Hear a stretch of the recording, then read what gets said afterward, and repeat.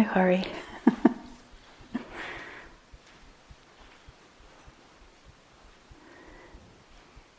If you need water, again, there's some here, you can just come and take.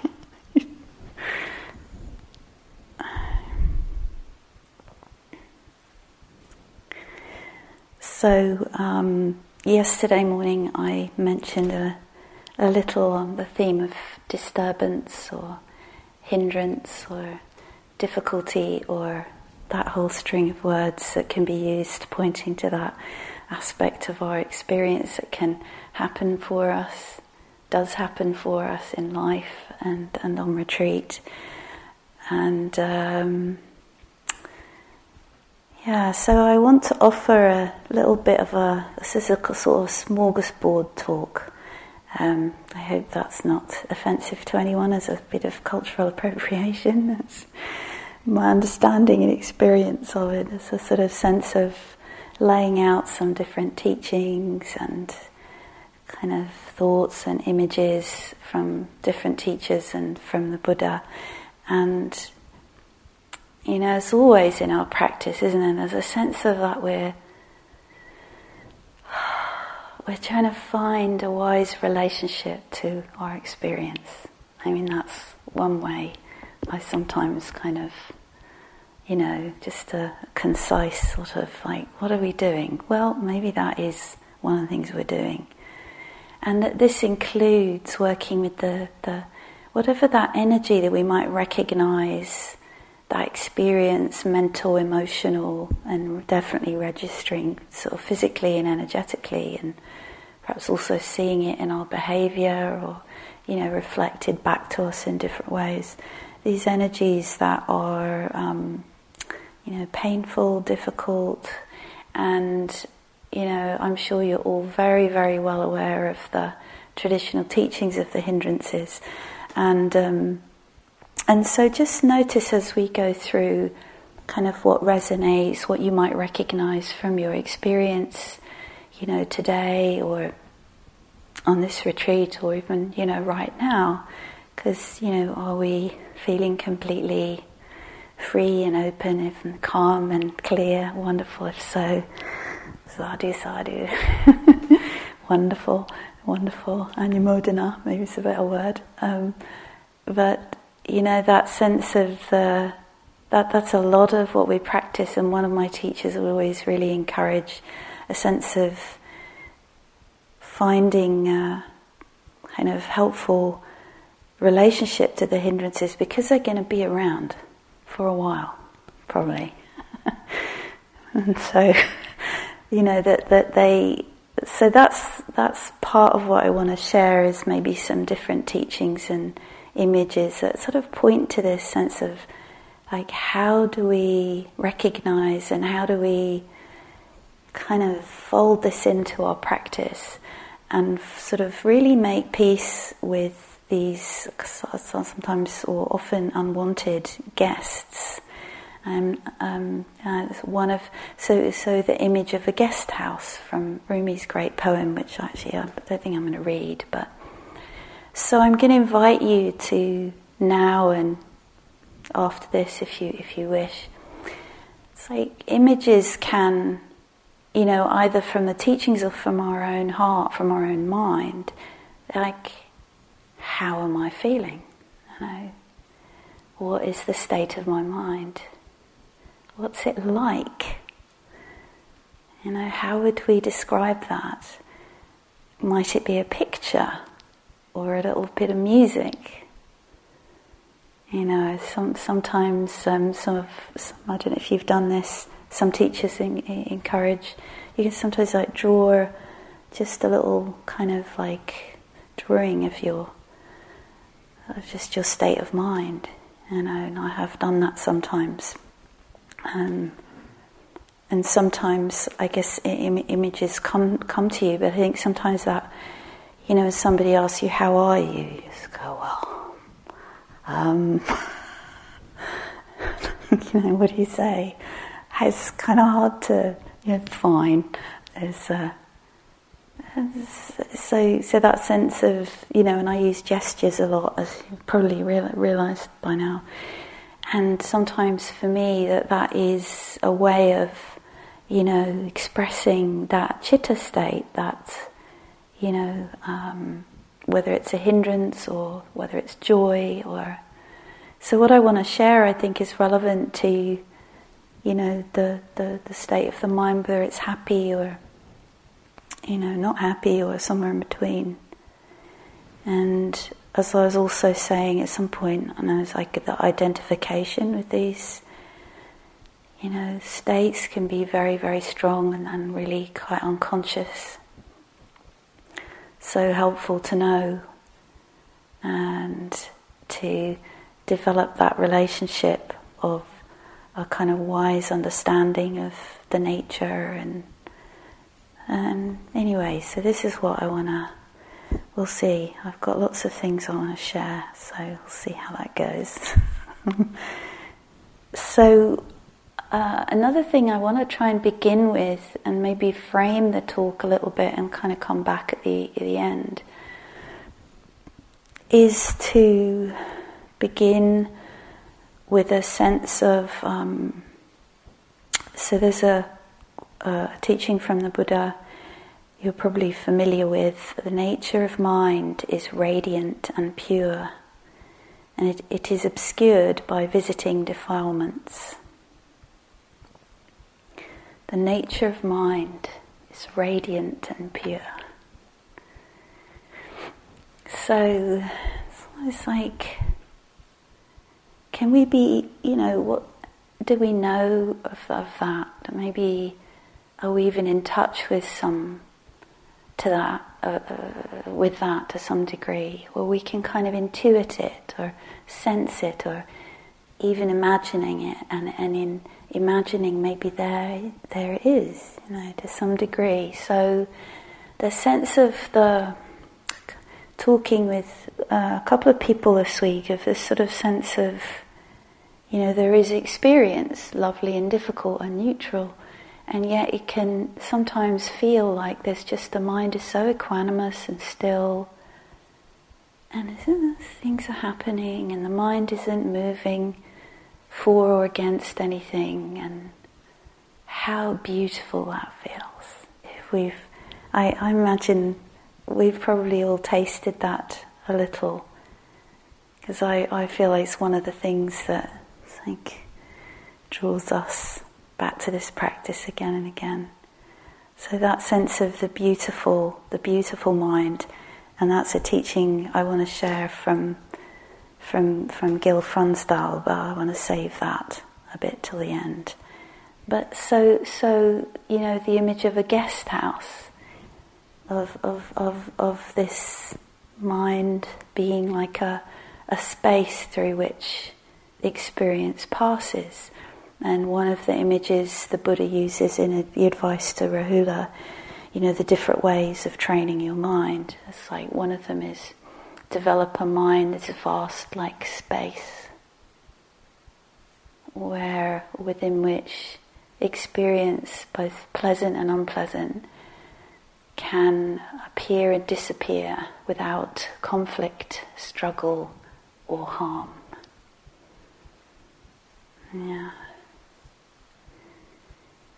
So another thing I want to point to, and I know it doesn't always feel like this, that it's so close, and maybe you could even say it's the same. It's here, both the difficulty and the clarity, the obstruction, the obscuration, and the clarity. So I want to kind of just, that the treasure hidden in plain sight, this sort of sense of, sometimes I know some people work with like already here, awakening is already present, it's already happening, we just have to wake up to the awakeness of the mind. So that sort of sense of, how, especially when you're on a longer retreat, you kind of have these images, or your whole life, and it's this big long thing, and maybe if you're really lucky, after long time you might, in this sense of here and now, what might be known or perceived or open to, just as things are, as lovely or as difficult or as confusing as they might be. So I find this a very beautiful pointing. It's always pointing us back to the here and now of kind of what we feel we know and what we kind of intuit is sort of possible or potential or a sense of possibility. So let's see. I think my notes are upside down. That doesn't help. Okay, so right. So just again sharing, before we go through some of the more specifics of hindrances and so on, I want to share another quote from Ajahn Chah, which you're probably very familiar with. It's one of my top 10 Dharma beloved quotes.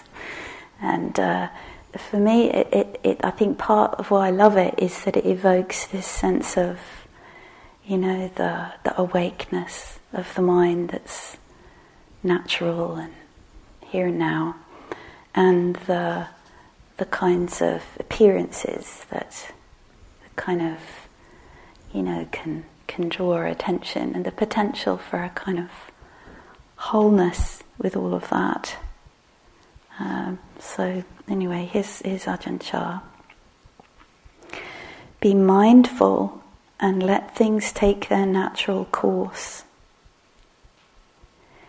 Then your mind will become still in any surroundings, like a clear forest pool.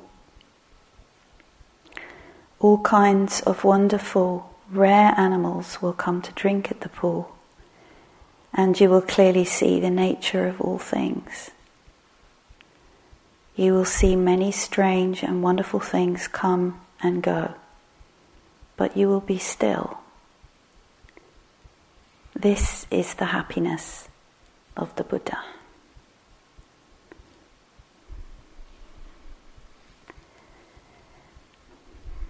So, you have any strange or wonderful animals around your pool?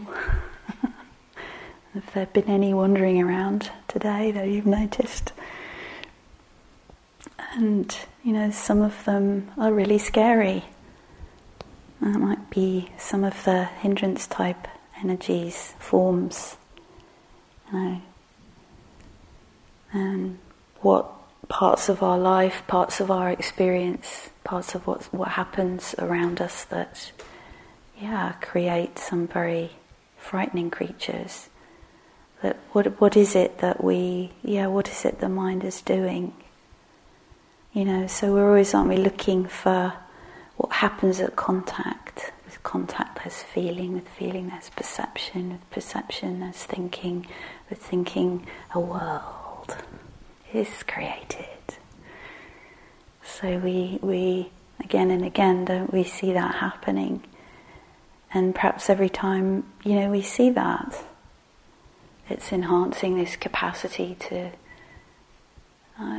know, to be present with life in a non-clinging way. I mean, that's maybe another way of this sense of, life just continues to happen and there's just no clinging. That's one way of maybe describing the goal. So I'd also like to share a couple of quotes which kind of, again, looking for images, not just of the specifics of, the hindrance, and either, again, from the teachings or from your own, those familiar expressions, and just being able to know and name that, Also a sense of what the process might look or feel like. So with Ajahn Chah's image, or the image of a guest house, and these different images. So just noticing, and these digestive metaphors seem to appeal for me, for whatever reason. So it's noticing again, like what kind of speaks to you. Maybe it's different things at different moments. So this from Thich Nhat Hanh, if we are aware of the paradise around us, it is because we have tasted suffering and we have learned how to practice with it and how to transform it into happiness.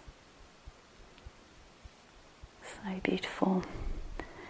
And so I'm picking up on the tasting happiness or tasting suffering, sorry. It's like it's a sensing, it's very, something with a lot of the similes of the Buddha and these different similes from different teachers, like they're trying to, again, the mind, it's like this, or the process of transformation, it's like this, and that gives us kind of pointers and supports and a kind of, so tasting, it's like very intimate, isn't it? It's very suffering. What does that taste like? Ooh. But it's this sort of invitation to not to maybe, spit it out.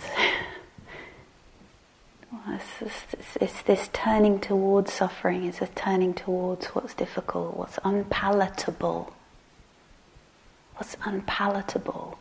And this, I know it can be the hardest thing in the world for us, and so counterintuitive on one level. The last thing we want to do is turn towards the unpalatable or taste it. But this sense of, again, these images sometimes of like compost, which maybe there's another quote from him on that, but this sense of maybe we could see ourselves as a great big beautiful Dharma compost heap. I don't know.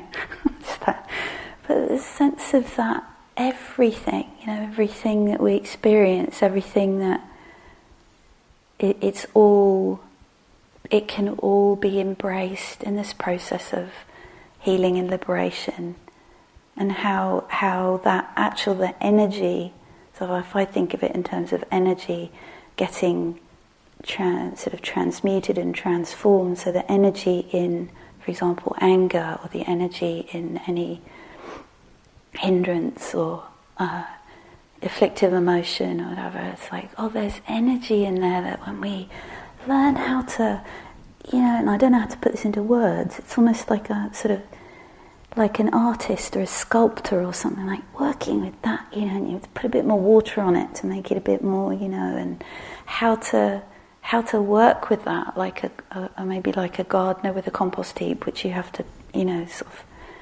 turn. I remember one retreat I spent about 7 days turning a compost heap up the other way, if you see what I mean. Like I had moved the compost heap from there to there in the process, turn it upside down. It was a very educational experience.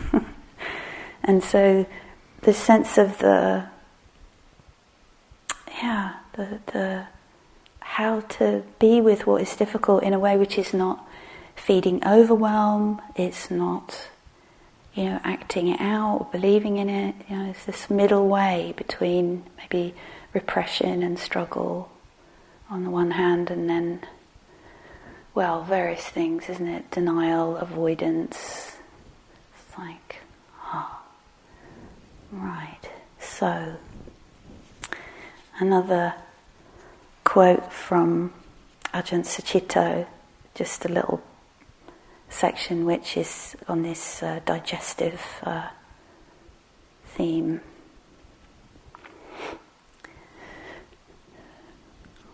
So, problems are problems as long as we have the idea that there shouldn't be any.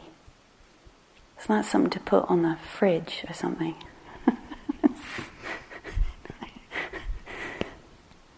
problems are problems as long as we have the idea that there shouldn't be any. It's like if we think there, if we drop the shouldn't be any, again, codependent arising. That's very, maybe we still have experience, maybe we still have an unpleasant experience, but do we have a problem anymore? Maybe not. But when problems, difficulties, obstacles and hindrances are taken as food, something that you learn to chew over, digest and take in, they become part of life rather than something outside you attacking you, something to be blamed.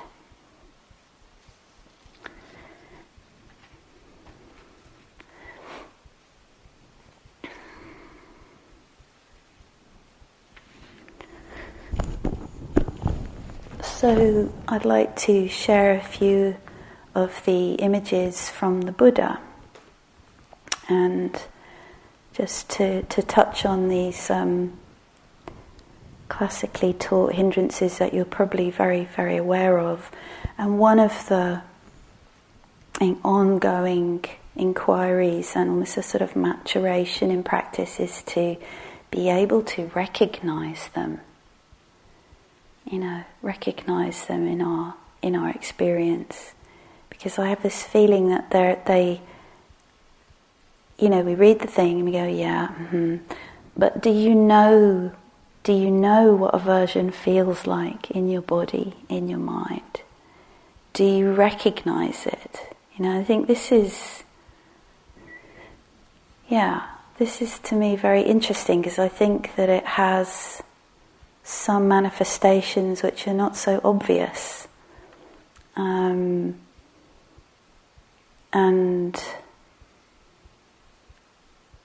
so maybe that has to remain a bit of a process. Sometimes it's more obvious.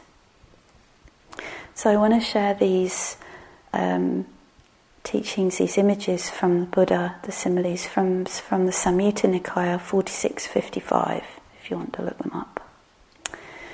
So this uses the image of a bowl of water.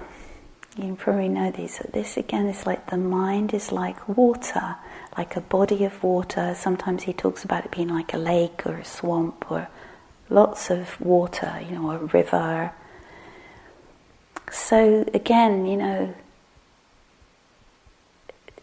it's maybe this resonates for you, maybe it doesn't. So again, like I was saying at the beginning, you might find these very helpful pointers, but you might also say, well, what does irritation, for example, what does that actually feel like? Like how might there be a simile that might be more accurate, or more somehow feel more resonant?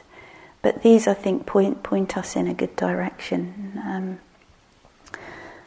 So the bowl of water for sense desire. A bowl of water mixed with dye is like a mind obsessed with sensual desire. One neither knows nor sees as it really is one's own good or the good of others or the good of both. So, that sense of, we all experience, don't that, like what Ajahn Sucitto also calls things as scattered with fairy dust. It's like, wow, that cushion, if I had that cushion, my practice would be so, or it's something on the lunch table. I can remember one retreat that I was on here, and they put these cinnamon rolls out one breakfast, and I was frothing at the mouth. It was shocking. Food is definitely an arena for sensual desire, but I was so shocked that there was something about that. It was just some flour and, the yeast or whatever it was sitting there, but it was like, it's like, come and eat me, I'm fabulous, and this whole kind of deluding quality that that the object acquires through this sort of, tintedness of perception of the mind, seeing things as just able to offer what they can't. And, we all know we will experience this probably in different ways on retreat, and of course in our life. So helpful to use this image sometimes, like what is the mind being like? I have a huge fantasy life about being in the UK because I don't live there at the moment, so it is Shangri-La, it is the most best place on the planet, it's just I'm laughing because of course it's a mess like everywhere else. But I really see that sense of kind of, so what do you project onto? It's so helpful to see, because it's so convincing. I get very convinced, and then I go and I have these, times in England, and it's like some of it's pleasant, some of it's unpleasant, some of it's like, why did I do this? And I want to go home, I want to come back to my nice house here. So there we are. Seem to have to keep learning that. Some very, very deep attachments. I think one of mine is my land, my homeland. So, it's seeing that sense of knowing, recognizing, right, that something is really deluding the mind about whatever it is you're thinking about. So you're looking kind of back, right? You peel your attention off the thing, and you're like, what is happening in the mind? And what am I, the lens I'm looking through? And sometimes then I find with my UK fantasies that I can sort of enjoy them and let them bloom and then let go. And maybe I'll do it, maybe I won't, but it's like there's more understanding about, well, okay, that's going to happen, and then let it bloom. I almost have this sense of, I just need to let things sort of bloom, understanding that it's a little fantasy flower, and then have to kind of believe in it, get carried away in it. But that deluding quality, we all know, that we lose touch with, our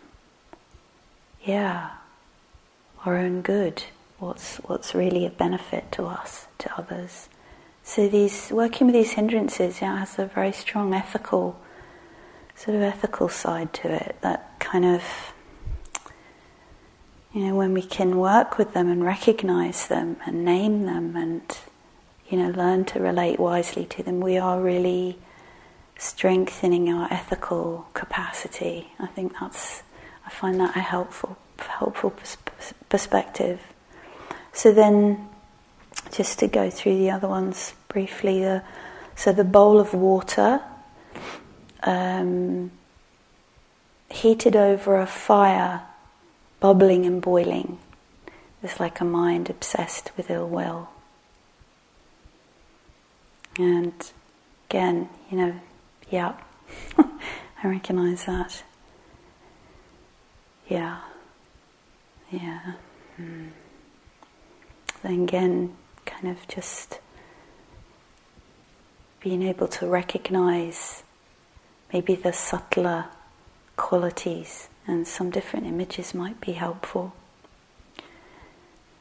But that sense of the chitta, the heart mind, this sensitivity, that I think of the mind as a field of sensitivity, awareness, with awareness and aware sensitivity. It's just like we're being affected so all the time. So there's sort of recognition of the effects of ill will towards ourselves, which again is sadly a common thing.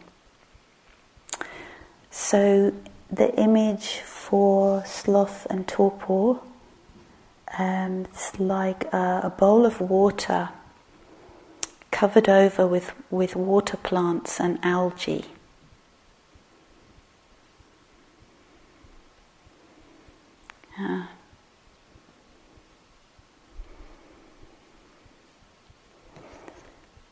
And then restlessness.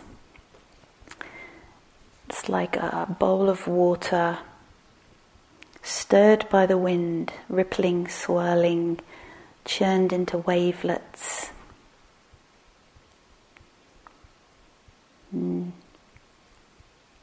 Yeah, I often feel like that speaks to me of the sort of rippling of thoughts. And then doubt, which is likened to a bowl of water that is turbid, unsettled, muddy, and placed in the dark. So that sense of that mindfulness can know that. I think that's, that. So you have this double trouble, don't you? It's like your mind is really sodden and kind of fuzzy and, unsettled, and plus you're in a dark place. So, but you can be mindful of that. And I sometimes feel like that's also really helpful with working with the hindrances. We don't really know which one it is, or it seems to be all of them, or it's something else. Just, that sort of, this is confusion, or this is disturbance. That's what I was saying yesterday. Just being able to note that. Okay, so let's see. So, there's so much to share about this. I want to mention a sort of, in the structure of my talk, I won't go into it in too much detail, but I think it's such a helpful teaching that you probably know is the acronym RAIN. I think originally comes from Michelle McDonald. So in working with mind states, so recognize is the R, accept is the A, investigate is the I, if you don't know these, and then N is non-identify. I've noticed in other teachings from other teachers it's morphed into nurture. So I sometimes add that, so you have RAIN with two N's, because I think that's good as well. We can also make our own. We can make our own teaching structures. Why not? Use the creativity of your own mind. And I've come back to this again and again. So part of what I'm sharing with these images, isn't it? I talk a lot about recognizing and kind of investigating, allowing a state to speak, to sort of express itself. And then this acceptance piece, which again, there's so many different ways this comes up, and so many teachers touch on this in different ways. So I just wanted to share a couple of voices on this, because I think it is, again, when the hindrance or disturbance, they generally don't feel pleasant. They generally don't. Maybe, I don't know. So the tendency for them to condition aversion is very, very strong. So this turning towards bringing an attitude of accepting, allowing, letting be, different opening to. I mean, maybe you've experienced this.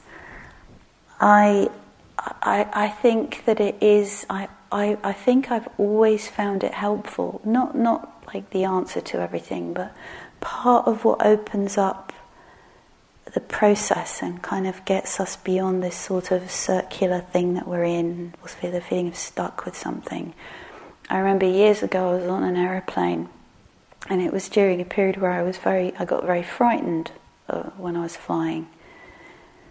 And so I remember one time I was, right, let's practice with this. Okay, fear, and that going sort of really like, oh yeah, let's open to this.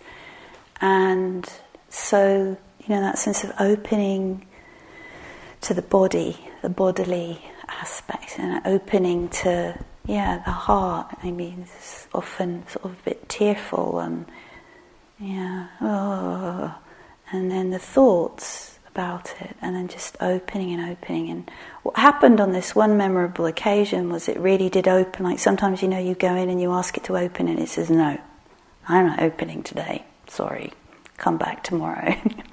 But on this occasion there was enough readiness and willingness in it open, and I think that then as the fear started to sort of be allowed again, the Mahachitta, the space, the spaciousness, opening, allowing that energy, it started to change, and it's like the whole sort of chitta thing turned into being really sad, just sort of grief, sad, somehow leaving my beloved country, and it's the sadness of the fearful, vulnerable situation of human beings, of sentient beings. And then I was like, just open to that, hoping people near me weren't disturbed by the sobbing or anything. And then just letting that open further, and actually what happened then, it turned into gratitude. And that's always kind of inspired me when I remember that I don't always manage to do it, and it doesn't always go that nicely. But this sense that I really trust this kind of, turning towards and opening to. So I shared this quote from Joseph last week. I'm going to share it again. The non-seeing of suffering is what keeps us locked into it. Seeing it, turning towards it, opening to it, allows it to wash through and away. Again, there's another water simile, isn't it? It's this softening and opening the body. For me, it often has to be, first of all, an almost absolute acceptance. Don't try and do anything with it. And this is very much echoed by Gil Fronsdal's teaching, which I am going to shift and include a little bit at this point, because I don't want to get through this talk without including this. So he has this acronym similar to RAIN, only a bit different, and it's maybe something you're familiar with. I'll put this on the board for you, Gil's one. It's an acronym that spells Bella, which you probably know means beautiful in Italian. So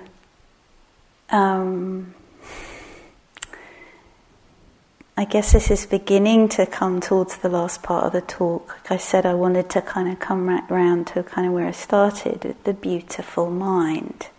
Or the mind, the mind. So Gil says, this acronym describes the mind that is revealed when the hindrances are overcome and mindfulness becomes strong.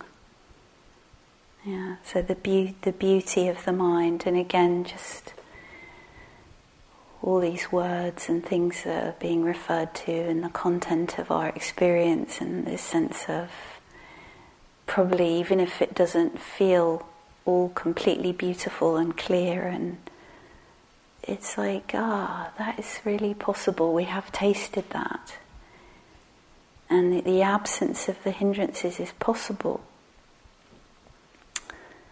So anyway, so then the B, it's like when a hindrance appears, it is useful first to let it be, not acting on it or reacting to it.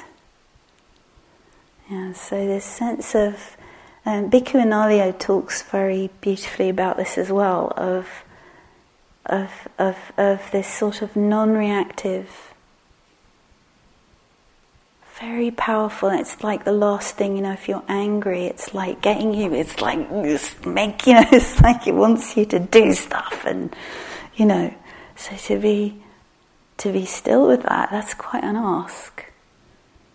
I just found again and again this is so powerful, so helpful, to learn to do that. Just to let it be, not acting on it or reacting to it. And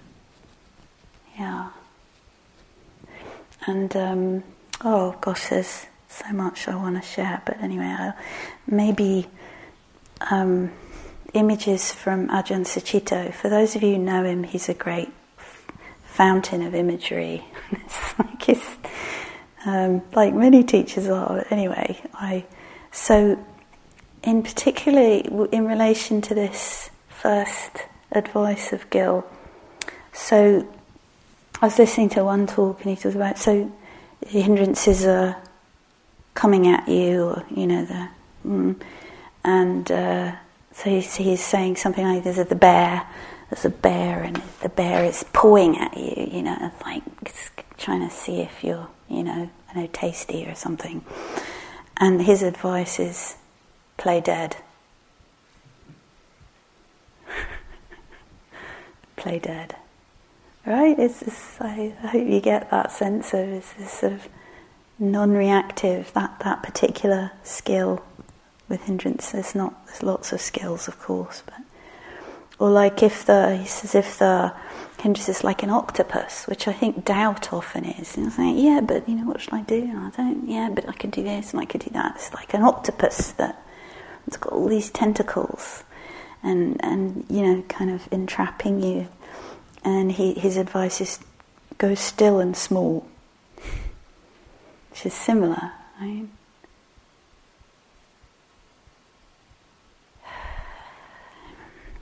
And then lastly, which I also think is maybe like doubt, when particularly on the level of thoughts, like a swarm of flies, maybe the other hindrances as well, like do this, you want that, go and do that, or whatever it might be. And this sense of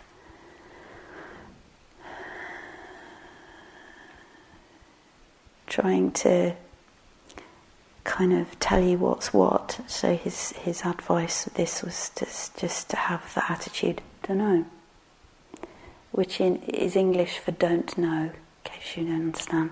Don't know. Don't know. Maybe there's, the way things in your life or in your practice come at you, and it's like they're just absolutely demanding you to know something, or just to know what to do. This, and you say, I don't know. So anyway, I found those helpful. There's so much more to explore, but I want to kind of draw this to a close. And to kind of just come back to this kind of sense of the beautiful mind, the mind that even in the presence of disturbance is beautiful. Awareness is here.